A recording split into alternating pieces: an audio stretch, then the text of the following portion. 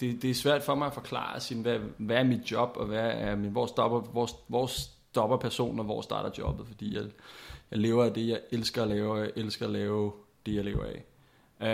Og jeg er 100% jæger i min livsform.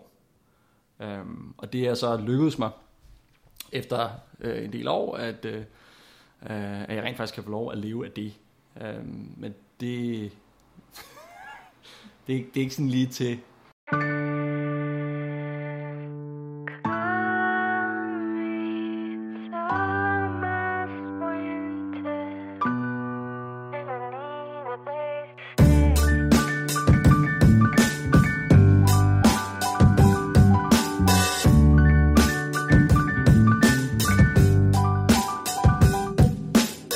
Du lytter til Being Frank. I denne her episode har jeg snakket med David Carsten Pedersen, som først og fremmest er jæger, og som du måske kender fra Radio 24/7's program Jagttegn, hvor han indtil for ganske nylig tog en gæst med ud i naturen for at give dem en jagtoplevelse, altid på naturens præmisser. David har nemlig givet afkald på det liv, de fleste af os lever, altså livet med frokostordning, prædefinerede arbejdsopgaver og den forudsigelige løncheck hver måned. Han har givet afkald på alt det for at leve af sin store passion. Det kom der en meget spændende snak ud af, som blandt andet handler om det at være jæger, hvorfor du ikke vil ende som svinekotelet i Aldi, og hvorfor vi skal være mere i kontakt med naturen. Men som i høj grad også handler om at bruge sin tid på netop det, der gør en lykkelig og giver mening. Men alt det vil jeg lade David forklare. Rigtig god fornøjelse. Det giver mening for mig at eksistere med en klar bevidsthed om, at jeg er en del af noget større end mig selv, og det er en natur, hvor at livet og døden er en forlængelse af den. Jeg lever af at formidle min kærlighed til naturen og mit liv som jæger på alle mulige mærkelige måder. Jeg er radiovært på Radio 24/7, på programmet, der hedder Jagttegn. Jeg kører en jagtskole. Jeg har været jagtjournalist. Jeg har skrevet bøger.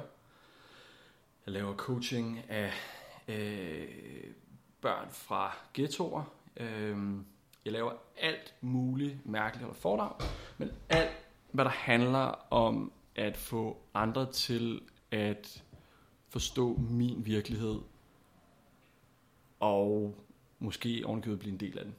Det er det, jeg lever af. Jeg har gået på jagt hele mit liv. Jeg startede med at gå på jagt sammen med jeg var med på jagt første gang, da jeg var 3 år gammel eller sådan noget, og var med sammen med mine forældre. Jeg kommer fra en familie, hvor alle gik på jagt, og så har jagten altid været en ledestjerne i mit liv. Jeg har lavet alt muligt andet.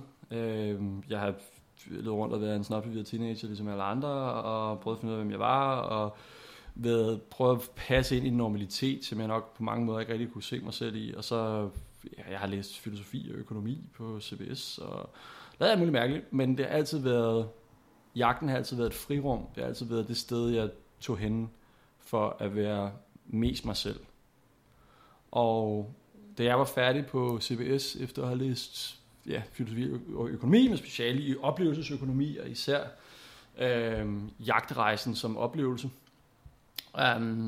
så var det finanskrise, og der var ikke rigtig nogen job til folk med speciale i Gilles Deleuze og Michel Foucault og transformationsøkonomi-begrebet. Så på det tidspunkt havde jeg lavet min egen jagttegnskole for alle mine venner, som ikke kunne tage sig sammen til jagttegn. Og så sagde min kone, prøv, hvorfor lever du ikke bare det, du synes er pissehammerende sjovt i stedet for? Og så giver den gas og gør det 100%, og hvis det ikke lykkes, så laver du bare noget andet. Og det er snart 10 år siden, tror jeg. Hold da kæft. Og det fortryder jeg overhovedet ikke. Men det har været et rimelig rough ride til tider. Og det kræver, at man har en ret fokuseret. Det kræver, at man er ekstremt fokuseret på, hvad det er, man gerne vil. Og man har en indre ild for, at det man laver, det gider man også godt lave, selvom man ikke nødvendigvis får løn for at lave det. Fordi den branche, jeg har valgt at være en del af, jagtbranchen, er enormt domineret af folk, som synes, det er pisse sjovt at gå på jagt, og som har jobs med alt muligt andet. Så når man er den eneste, der siger, hey, jeg kan godt tænke mig at få løn for sådan og sådan og sådan, så kan det godt være lidt en udfordring. Det er meget en DIY-branche, det er meget en branche, som kendetegnet ved passion og personligheder, og folk, der bare enormt gerne vil på jagt. Og det skal man lige lære, hvordan man navigerer og skaber sig selv en indtægt. Jo mere jeg har arbejdet med mig selv i forhold til min karriere, jo mere er det gået op for mig, at jeg ønsker ikke at leve inden for en postindustriel normalitet, hvor du skal være på arbejde kl. 9 eller kl. 8 eller kl. 7, og du kommer først hjem kl. 9 eller kl. 8 eller kl. 7, og det gør du så hver dag, og du arbejder, du bruger størstedelen af dit liv på at tjene penge til nogle andre end dig selv, og du går glip af så utrolig meget igennem det, som du kan sige, men så bliver du så kompenseret ved, at du får nogle penge til at kunne gøre nogle ting, som du ellers ikke ville kunne have gjort. Men jo ældre jeg bliver, og jo længere jeg har gjort det her, så har jeg jo også kunne se, at rigtig mange af mine studiekammerater og venner, som har forfulgt en anden karriere, måske mere traditionel karriere, der er fandme mange af dem, der er gået ned med stress. Og der er fandme mange af dem, som er blevet konfronteret med the corporate reality omkring, at du har som individ absolut ingen værdi. Du er en funktion, og det sekund, du ikke udfylder den funktion mere, så kan det godt være, at alle dine kollegaer er flinke, det er fandme ærgerligt, og det er synd, og så siger du op, og det er så går der 10 minutter, så sidder der en ny i din stol. Og det gør der bare. Og vi kan godt lade som om, at det ikke er sådan, at vi kan godt lyve over for os selv, og vi kan godt, du bliver jo tudet ørerne af en HR-afdeling, der fortæller dig, at du er ressourcen, human resource management, ikke? Du er ressourcen, det er din værdi, det er dig, der bringer værdi til selskabet, og vi er jo for at gøre det sammen, vi er jo for at trække i flok, og derfor skal du gå ned i løn, og derfor skal du finde dig i, at når vi fyrer 3 medarbejdere, skal du lave 3 medarbejderes arbejde, uden du nødvendigvis får 3 gange så meget løn. Altså, når man ser den corporate virkelighed fra, hvor jeg gør, så er det for sindssygt, at folk ikke har smidt computeren ud af vinduet nu. Og bare har sagt, ved I hvad, fuck you. Jeg er her kun for at tjene penge, og du skylder mig med mange kroner, fordi den der samvittighedsmaskine, hvor så får du lige en e-mail efter, at du har fri, og så forventes det, at du skal svare på den. Fuck no. Hvorfor finder I jer i det pis? Jeg har det på en anden måde, fordi når jeg får den e-mail, så har jeg ikke fri. Jeg har aldrig fri. Og det har nogle andre ulemper, og det har nogle ulemper at eksistere på sideordnet med den her virkelighed. Fordi det er svært. Det er svært, at man skal også tjene penge, og du skal betale for din bil og din benzin og din mad og din lejlighed og alle de andre ting. Men det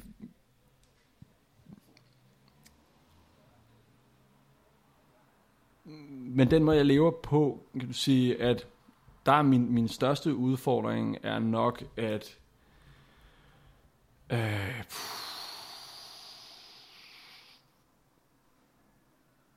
man bliver stadigvæk ramt af den der samvittighedsmaskine, som gør, at alle forventer, at du besvarer e-mailsene hele tiden. Men det gør ikke så meget, når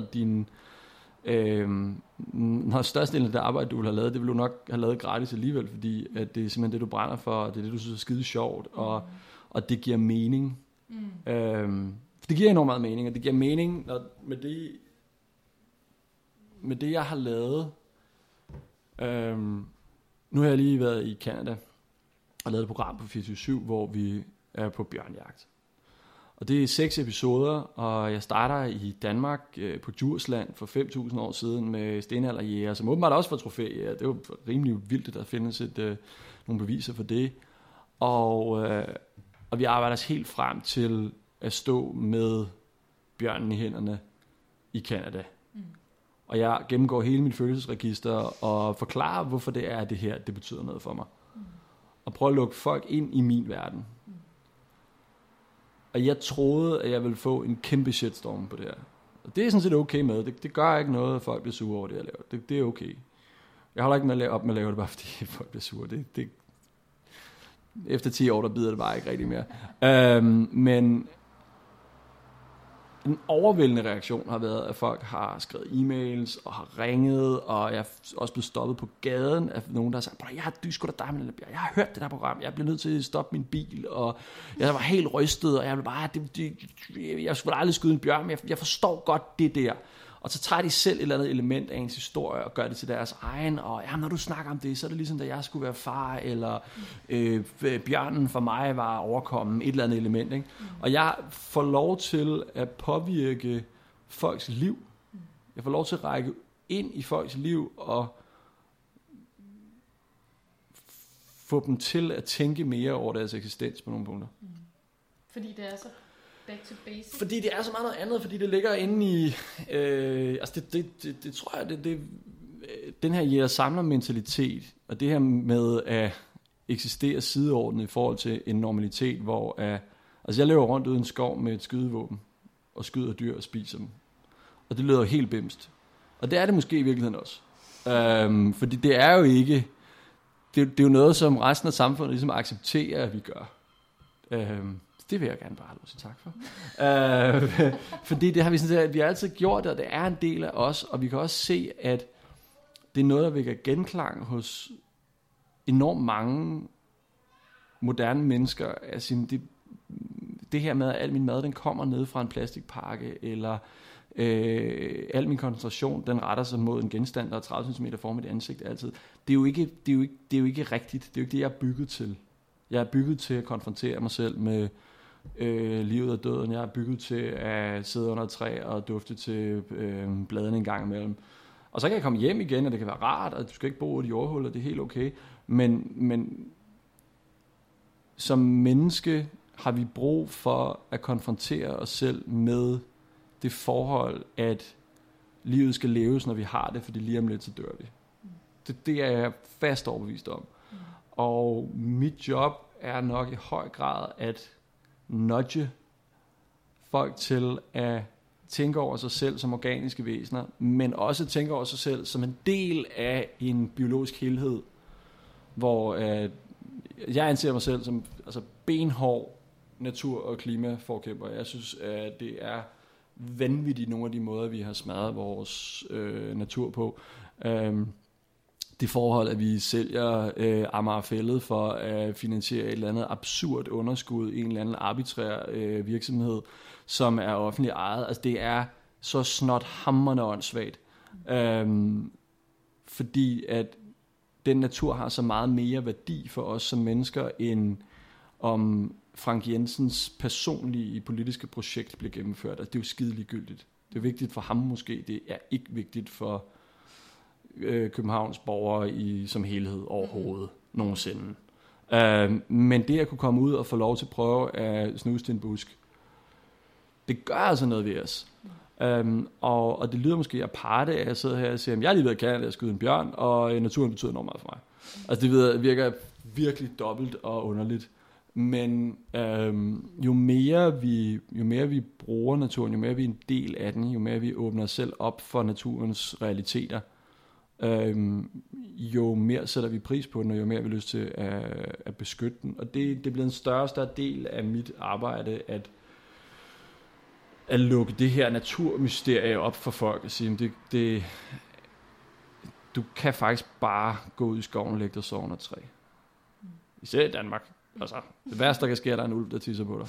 Men der er bare en virkelighed derude, som man får lov til at opleve som jæger, som jeg tror, der er enormt mange moderne mennesker, som vil have virkelig godt af at opleve noget mere. Det er sørgeligt, når dyr dør. Det er ikke mange gange, jeg har grædt, når jeg har været på jagt. Men da jeg skød den bjørn, der tudede jeg. Det har jeg ikke gjort før. Jeg tror, jeg kommer til igen. Det var en meget emotionel og meget stor oplevelse, men vi er blevet så vant til, at vi går ikke ned i Irma og kigger på bøffen og tuder. Men hvorfor gør vi egentlig ikke det? Altså hvorfor elsker vi ikke vores oksekød så meget, at vi hænger hovedet op af tyren for at ære den, og det liv, der er gået til, for at jeg kan få lov til at spise en steak på mash. Altså det er jo i virkeligheden helt bimst. I stedet for, så pakker vi det ind og prøver at glemme, at det har været i live, ikke? Så prøver vi at få det til at ligne noget, der overhovedet ikke er kød. Og i et helt ekstremt tilfælde, så prøver vi at lave noget, der ligner kød. Fordi vi kan godt lide kød, men fordi vi er dårligt samvittighed over at spise kød, så laver vi der planter i stedet for, som faktisk også slår nogen ihjel. Man kan jo ikke lave mad, uden der er noget, der dør. Du kan ikke gro noget, du kan ikke producere noget, uden der er et eller andet, der er dødt på et tidspunkt. Altså det handler om for mig, er jo mere jeg arbejder med det her felt, og jo mere jeg arbejder med, også med jagtkritikere. Jeg får jo, der var en periode, hvor vi førte i flest dødstrusler per program på 24/7. I hvert fald ifølge social media drengene. Og det er jo det, man skal bare huske, når der er nogen, der skriver på Facebook, du skulle fucking skydes. Så er der altså en dødstrussel. Den er god nok. Den tæller. Lad være med at skrive det, hvis du sidder på Facebook. Du skal ikke gøre det. Og det får vi ret meget. Fucking psykopater, og kæft for I sindssyge, og I skulle fucking skydes, og jeg håber bjørnen slår dig ihjel. Og altså 99% af dem, der skriver det, spiser også kød. De gør det bare med lukkede øjne. Den lille bit procentdel, der er veganer eller vegetarer. Jeg har mega respekt for folk, der er veganere og der er vegetarer, der fravælger en bestemt, eller siger, det her, det giver mening for mig at spise. Men de har aldrig nogensinde spist noget, hvor der ikke er noget andet, der er gået til eller er død for at producere det. Fordi det er helt grundlaget for,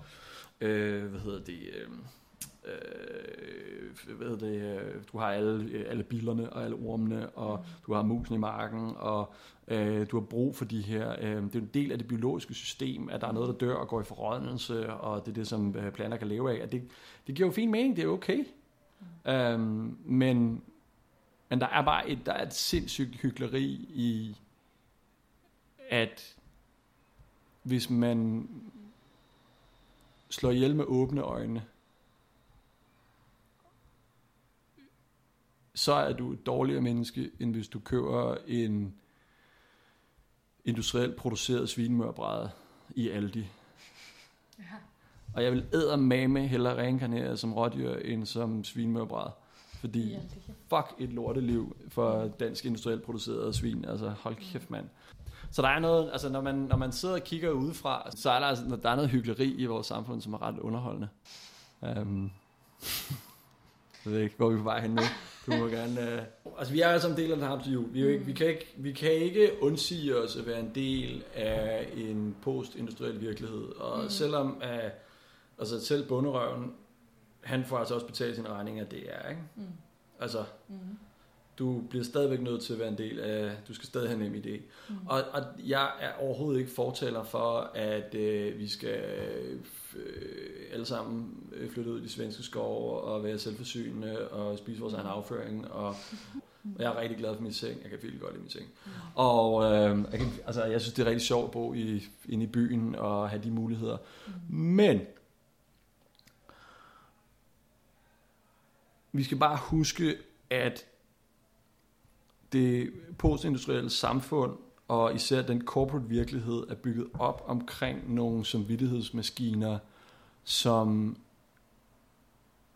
er bevidst eller er ubevidst installeret i os, hvor at man tror, at det vil have en eller anden dramatisk effekt, hvis man kalder bullshit på nogle af alle de åndssvage ting, man oplever i sin hverdag. Og det har det altså ikke. Ikke i virkeligheden. I meget høj grad tror jeg ikke, at man reflekterer så meget over, hvorfor det er, man egentlig ikke får lov til at være sammen med sine børn. Hvorfor man ikke får lov at være sammen med sin kone. Hvorfor man ikke får lov til det. Hele begrebet omkring, jeg elsker det der med, feriebegrebet er super fedt. Så får du lov til at holde fri. Fuck you, mand. Altså, den tid er din tid. Det er din tid. Du går på arbejde for at tjene penge til det liv, som du har, når du ikke går på arbejde. Det er grundlaget. Og så kan du sige, ja, det giver mig enormt meget mening. Fedt, så har du et fedt arbejde. Du skal ikke have et lortearbejde. Du skal ikke have et arbejde, som du hader. Det behøver du ikke have. Du skal da have noget, som giver dig mening, hvor du får nogle fede opgaver, der udfordrer dig, hvor du vokser som mennesker, og der gør en forskel i verden og sådan noget. Men grunden til, men årsagen til, at du får løn for at lave det, du laver, det er jo, fordi du bidrager med en værdi til en virksomhed. Og hvis du ikke bidrager med en værdi, så bliver du faktisk fyret. Forhåbentlig. Virkelig forhåbentlig, fordi du skal ikke, det skal du ikke. Men der er bare sådan nogle, vi er bare blevet trænet efterhånden til at fuldstændig glemme at tænke over, hvorfor det er, at vi indretter vores dag og vores liv og vores hverdag, som vi gør. Og vi bliver jo benhårdt skolet i det. Jeg tænker meget over det lige nu, fordi jeg har lige fået en datter. For 5 år siden. Barbara. Hun er en skat. Og når man er selvstændig, som jeg er, og arbejder freelance, så har man en helt anden mulighed for at være sammen med sit barn. Og jeg har nu været sammen med hende on and off i en måned, så har jeg lige op og arbejdet den ene dag, og så lavet noget den anden dag, og det lyder utrolig luksusagtigt, men så til gengæld så tjener man så ikke lige så meget, som man ellers ville have gjort. Men hold kæft, mand. Hvis jeg bare havde fået, du kan få lov til at få 14 dage sammen med det her menneske, der betyder mere for dig end noget andet, undtagen end den, som du har fået det sammen med. Og så var det. Så skal du tilbage. Fordi det er vigtigt for os, at du er en del af... Nej!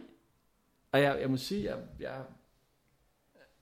jeg forstår faktisk ikke, hvorfor danske mænd ikke siger, ved I hvad, vi vil også bare have et års barsel.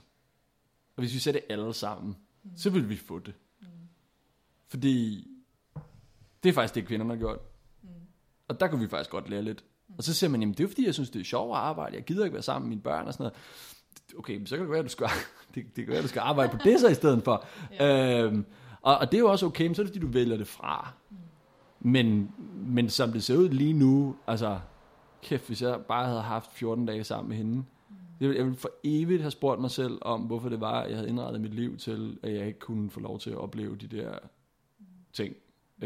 Og jeg tror også, at vi som samfund har enormt godt af, at vi kender vores børn fra en tidlig alder, og de ved, hvorfor en duft man har. Og altså hele det der... da jeg fik min hund, var jeg jo sammen med hende hver evig eneste dag, hele tiden de første måned, ikke? Og det er jo en fucking hund. Og det er noget, man gør for at sørge for, at hunden den kender dig, og den er en del af flokken, og den føler sig tryg. Hvad så med din baby, mand? Altså... Ja, det er ret sygt. Det er rimelig sindssygt. Altså, der er sådan nogle elementer, som man ikke... der er en masse elementer, som man ikke tænker over, når man er en del af det der system. Og det bliver bare udstillet, når man står udenfor og kigger ind. Og jeg synes, det... Jeg synes fandme, man finder sig meget lort. Altså, det er ikke engang med det, at du er dit arbejde. Du har simpelthen et forhold med dit arbejde. Du er jo sammen med dit arbejde mere, end du er sammen med dem, som du godt kan lide. Det er også derfor, folk de knalder med hinanden på arbejde. Det er fordi, det er jo den tætteste sociale kontakt. Altså, jeg ved ikke, hvor meget størstedelen, hvis du sidder og tæller sammen, hvor mange arbejdstimer du bruger sammen med andre mennesker i forhold til tid, du bruger sammen med din familie. Ikke? Det er ret skræmmende. Og så gør man det, man sætter sine børn i en institution, hvor de sammenlagt bruger mere tid på at være sammen med pædagoger og intet under pædagoger eller skolelærer, men vi er jo overhovedet ikke sammen med hinanden. Overhovedet ikke. Og de mennesker, som burde betyde noget for dig i dit liv, betyder faktisk mindre for dig. Jeg vil godt ved 100 kroner på, at de fleste mennesker bruger mere tid på at bekymre sig om, hvad deres kolleger og deres chef og deres samarbejdspartnere mener om dem, end hvad deres kone og deres børn mener om dem. Tror du, eller deres mand, for den sags skyld. Men nu er jeg så tilfældigvis en kone. Og det er enten fordi, de virkelig, virkelig føler sig i ro med, hvad deres partner synes om dem, eller også er det fordi, at det andet faktisk måske betyder mere. Ja. Og det er kraftedeme sindssygt. Det er det. Og det er trist, og det er, hvis man bliver konfronteret med det, jeg tror, at altså, det er... Ja, men vi kan godt gøre noget ved det, og det er vi selv Vi er selv herre over det. Altså jeg startede med at lave det, jeg laver, fordi at jeg ville gerne have... Jeg tænkte, hvad er det, der skal... Hvordan kan jeg være sikker på, at det, jeg laver, stadigvæk giver mening, når jeg en dag ikke er her mere? Mm. Og der besluttede jeg mig for, at jeg ville være sikker på, at mine børn og børnebørn havde den samme, kunne opleve det samme, som jeg havde igennem jagten og naturen, eller federe. Mm. Det er ligesom min plan. Og det startede med at handle om at sige, så må jeg jo sørge for, at vi får uddannet nogle nye generationer jæger. Så må vi sørge for, at jeg har skrevet en bog om, hvordan man får nye jæger. Og så er jeg blevet involveret i sådan det jagtpolitiske og lovgivningsmæssige. Og jeg prøver at engagere mig mere og mere i at beskytte biodiversiteten i Danmark og få det til at blive bedre. Ikke bare beskytte det, men også at sige, hvordan kan vi lave det federe? Hvordan kan vi, altså det skal være federe. Det behøver ikke at være produktionsjord hele lortet. Altså der er rigtig meget, der ikke egner sig til det. Hvorfor kan vi ikke prøve at bare producere natur, værdisætte det, sige, natur har en økonomisk værdi for os, det kan være alle mulige parametre. Hvordan får vi federe, vildere natur? Og at have det som sit guiding light, tror jeg er ekstremt vigtigt, når man er selvstændig, fordi jeg ved ikke, hvor mange gange om måneden, jeg tænker, fuck, nu gider jeg ikke mere. Hold kæft, mand, og den ene kontrakt og den anden kontrakt, og har du overhovedet job i morgen, og den der konstante usikkerhed, og man spørger hele tiden sig selv om, okay, var det det rigtige, jeg lavede? Men jeg bliver hele tiden mindet om, ja, det er sgu det rigtige, du laver. Og jeg tror, det er enormt sundt at spørge sig selv om, er det det rigtige, jeg laver? På samme måde som, når du jæger samler og går rundt ud i skoven og skal overleve, og tænker, er det den rigtige vej? Er det det rigtige at gøre? Gik dyrene derover? Altså det er jo en del af den menneskelige eksistens at stille spørgsmålstegn ved sig selv og sine handlinger, og ikke bare slå på autopilot og finde sig i, at der er nogle andre, der tænker for en. Så på den måde er det her jæger-samler-mentalitet flyder over i mit arbejdsliv og min eksistensform. Og det gør, at du ser verden på en anden måde, og fordi du begynder at se enormt mange muligheder. Hvis du hele tiden skal genopfinde dig selv, du skal hele tiden tænke dig selv i en ny kontekst, du skal hele tiden, hvor kommer pengene fra, hvor kommer mulighederne fra, hvor kommer, hvad har jeg egentlig lyst til at lave, hvad synes jeg er sjovt, hvad giver mening, hvad passer ind i mit guiding light. Så bliver du faktisk ret god til at finde ret mange crazy idéer og muligheder, og der er bare, altså, afkodningen af virkeligheden bliver bare enormt meget hurtigere, hvis du hele tiden stiller spørgsmålstegn til den. Og det tror jeg, som hvis det ikke nødvendigvis handler om at slå noget ihjel for at overleve, så tror jeg, at som moderne menneske, hvis du bliver ved med at stille spørgsmålstegn til dine omgivelser og til dig selv, så bliver du også enormt glad for svaret, når svaret det er ja. Jeg er ikke sammen med min kone, fordi vi er gift, men vi er gift, fordi jeg ikke vil være sammen med nogen andre end hende. Jeg vælger hende til hver dag, og det med at vælge hinanden til handler også om at vælge alt andet fra.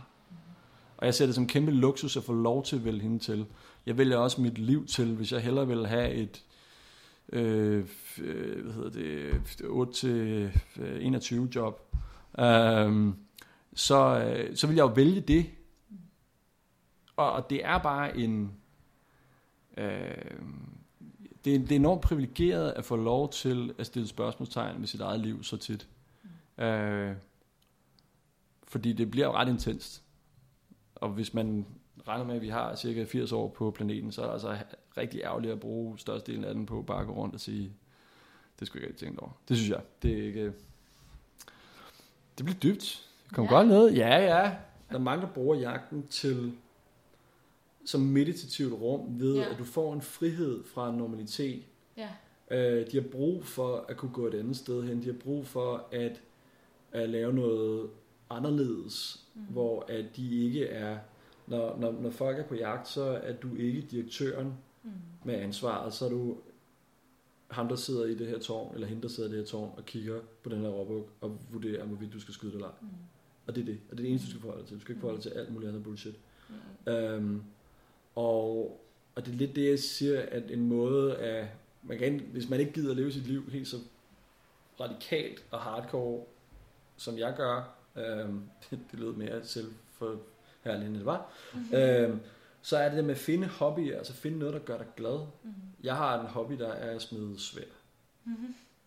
Det laver jeg for at slappe af i forhold til det, jeg laver på mit arbejde. Så vi har alle sammen et eller andet, hvor man siger, det laver jeg bare, fordi jeg synes, det griner.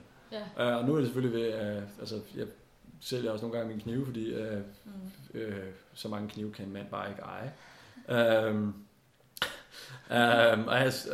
Så får jeg finansieret mit misbrug på den måde. Men det der med at have en eller anden form for enten et kreativt outlet, eller en ting i ens hverdag, som gør en glad, bare fordi det gør en glad. Om det er at bygge Lego med sine børn, om det er at gå til fodbold, eller spille badminton, eller lave noget. Vi skal bare huske os selv på, at med mindre at det er det, der gør dig lykkelig, så er du ikke dit arbejde. Jeg havde faktisk et svar på, du spurgte mig om, hvad hvis man sidder ved sin computer og føler sig som ham der ikke kan sove i Fight Club, og tænker, hvad fuck er det, jeg bruger mit liv på? Så tror jeg, at det er vigtigt at konfrontere sig selv med, hvis du skulle fortælle dit 10-årige jeg, hvem er du? Hvad laver du? Hvad har du brugt dit liv på? Og så spørg dig selv om, vil den 10-årige dreng eller pige, vil de sige, det er fedt, eller vil de sige, så jeg skal gå 27 år i skole, for at du vil sidde her og krøve røv et eller andet sted. Altså, at det der med at skuffe sit indre barn, det tror jeg er en god måde at gøre det på, fordi problemet, hvis du begynder at komme alt for meget ned i en eller anden Fight Club-logik, så bliver det også noget småfascistisk med, at man skal slå en kanin ihjel med tænderne, før man er i live. Det er overhovedet ikke det, jeg snakker om. Det, jeg snakker om faktisk, at man skal prøve at tvinge sig selv til at lege noget mere, skabe noget mere i ens hverdag, hvor at man kan få lov til at glæde sig over det, man gør, fordi at man glæder sig over det. Sigurd David synes, det er ret fedt. Han vil have ret god griner over det her. Og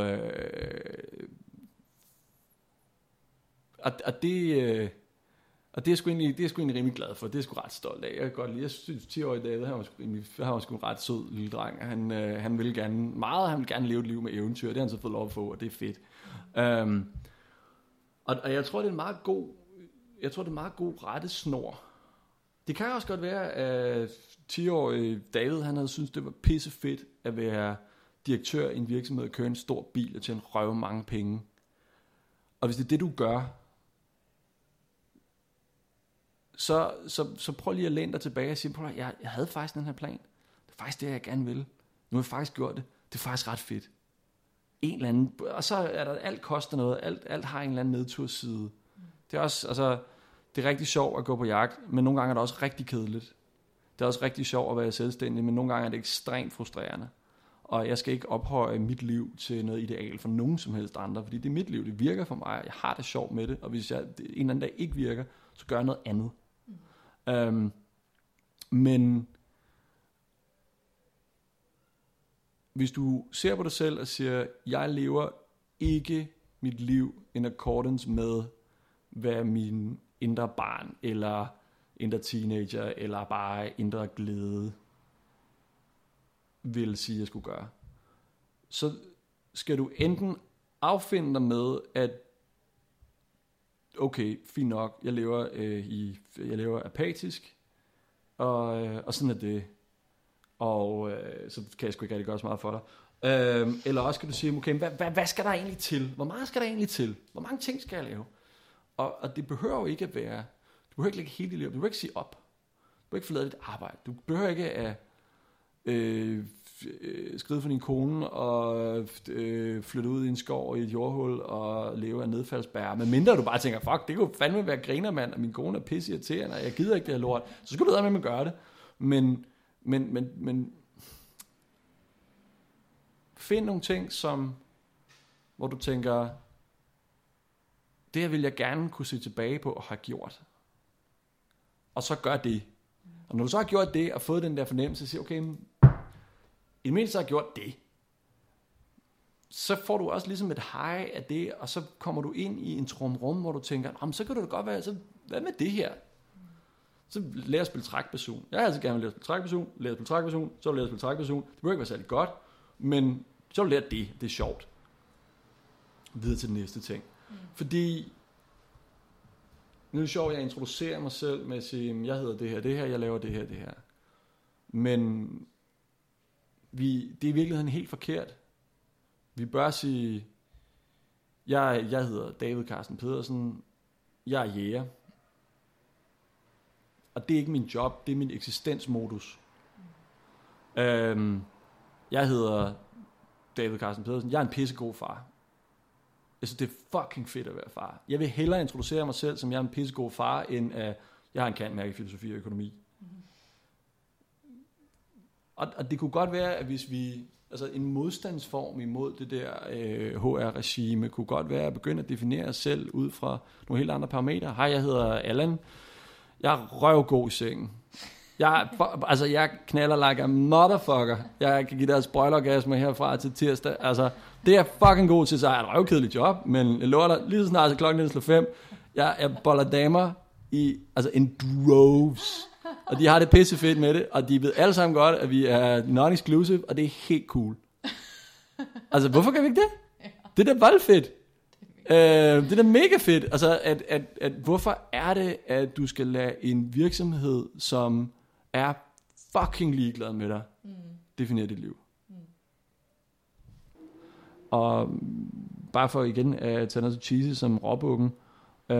Råbukken, den er eddermame med meget liv, lige indtil den ikke er det. Og det er egentlig sådan, det er sådan jeg vil gerne leve mit liv på den måde. Jeg vil gerne leve i overensstemmelse med mit eget ønske om frihed, indtil at jeg ikke har den mulighed længere, og så gider jeg faktisk ikke mere. Jeg tror, at hakke-bakke-loven nok i virkeligheden er noget af det mest... det kan godt være, det er det, som jeg vil anbefale, hvis man har lyst til at prøve at leve lidt mere samleragtigt, lidt mere anarkistisk, så hakke-bakke-loven er ret fint. Du skal være flink mod andre, ikke sætte livet til, og ellers må du gøre, som du vil. Den er ret fed. Ja. Det kan ja.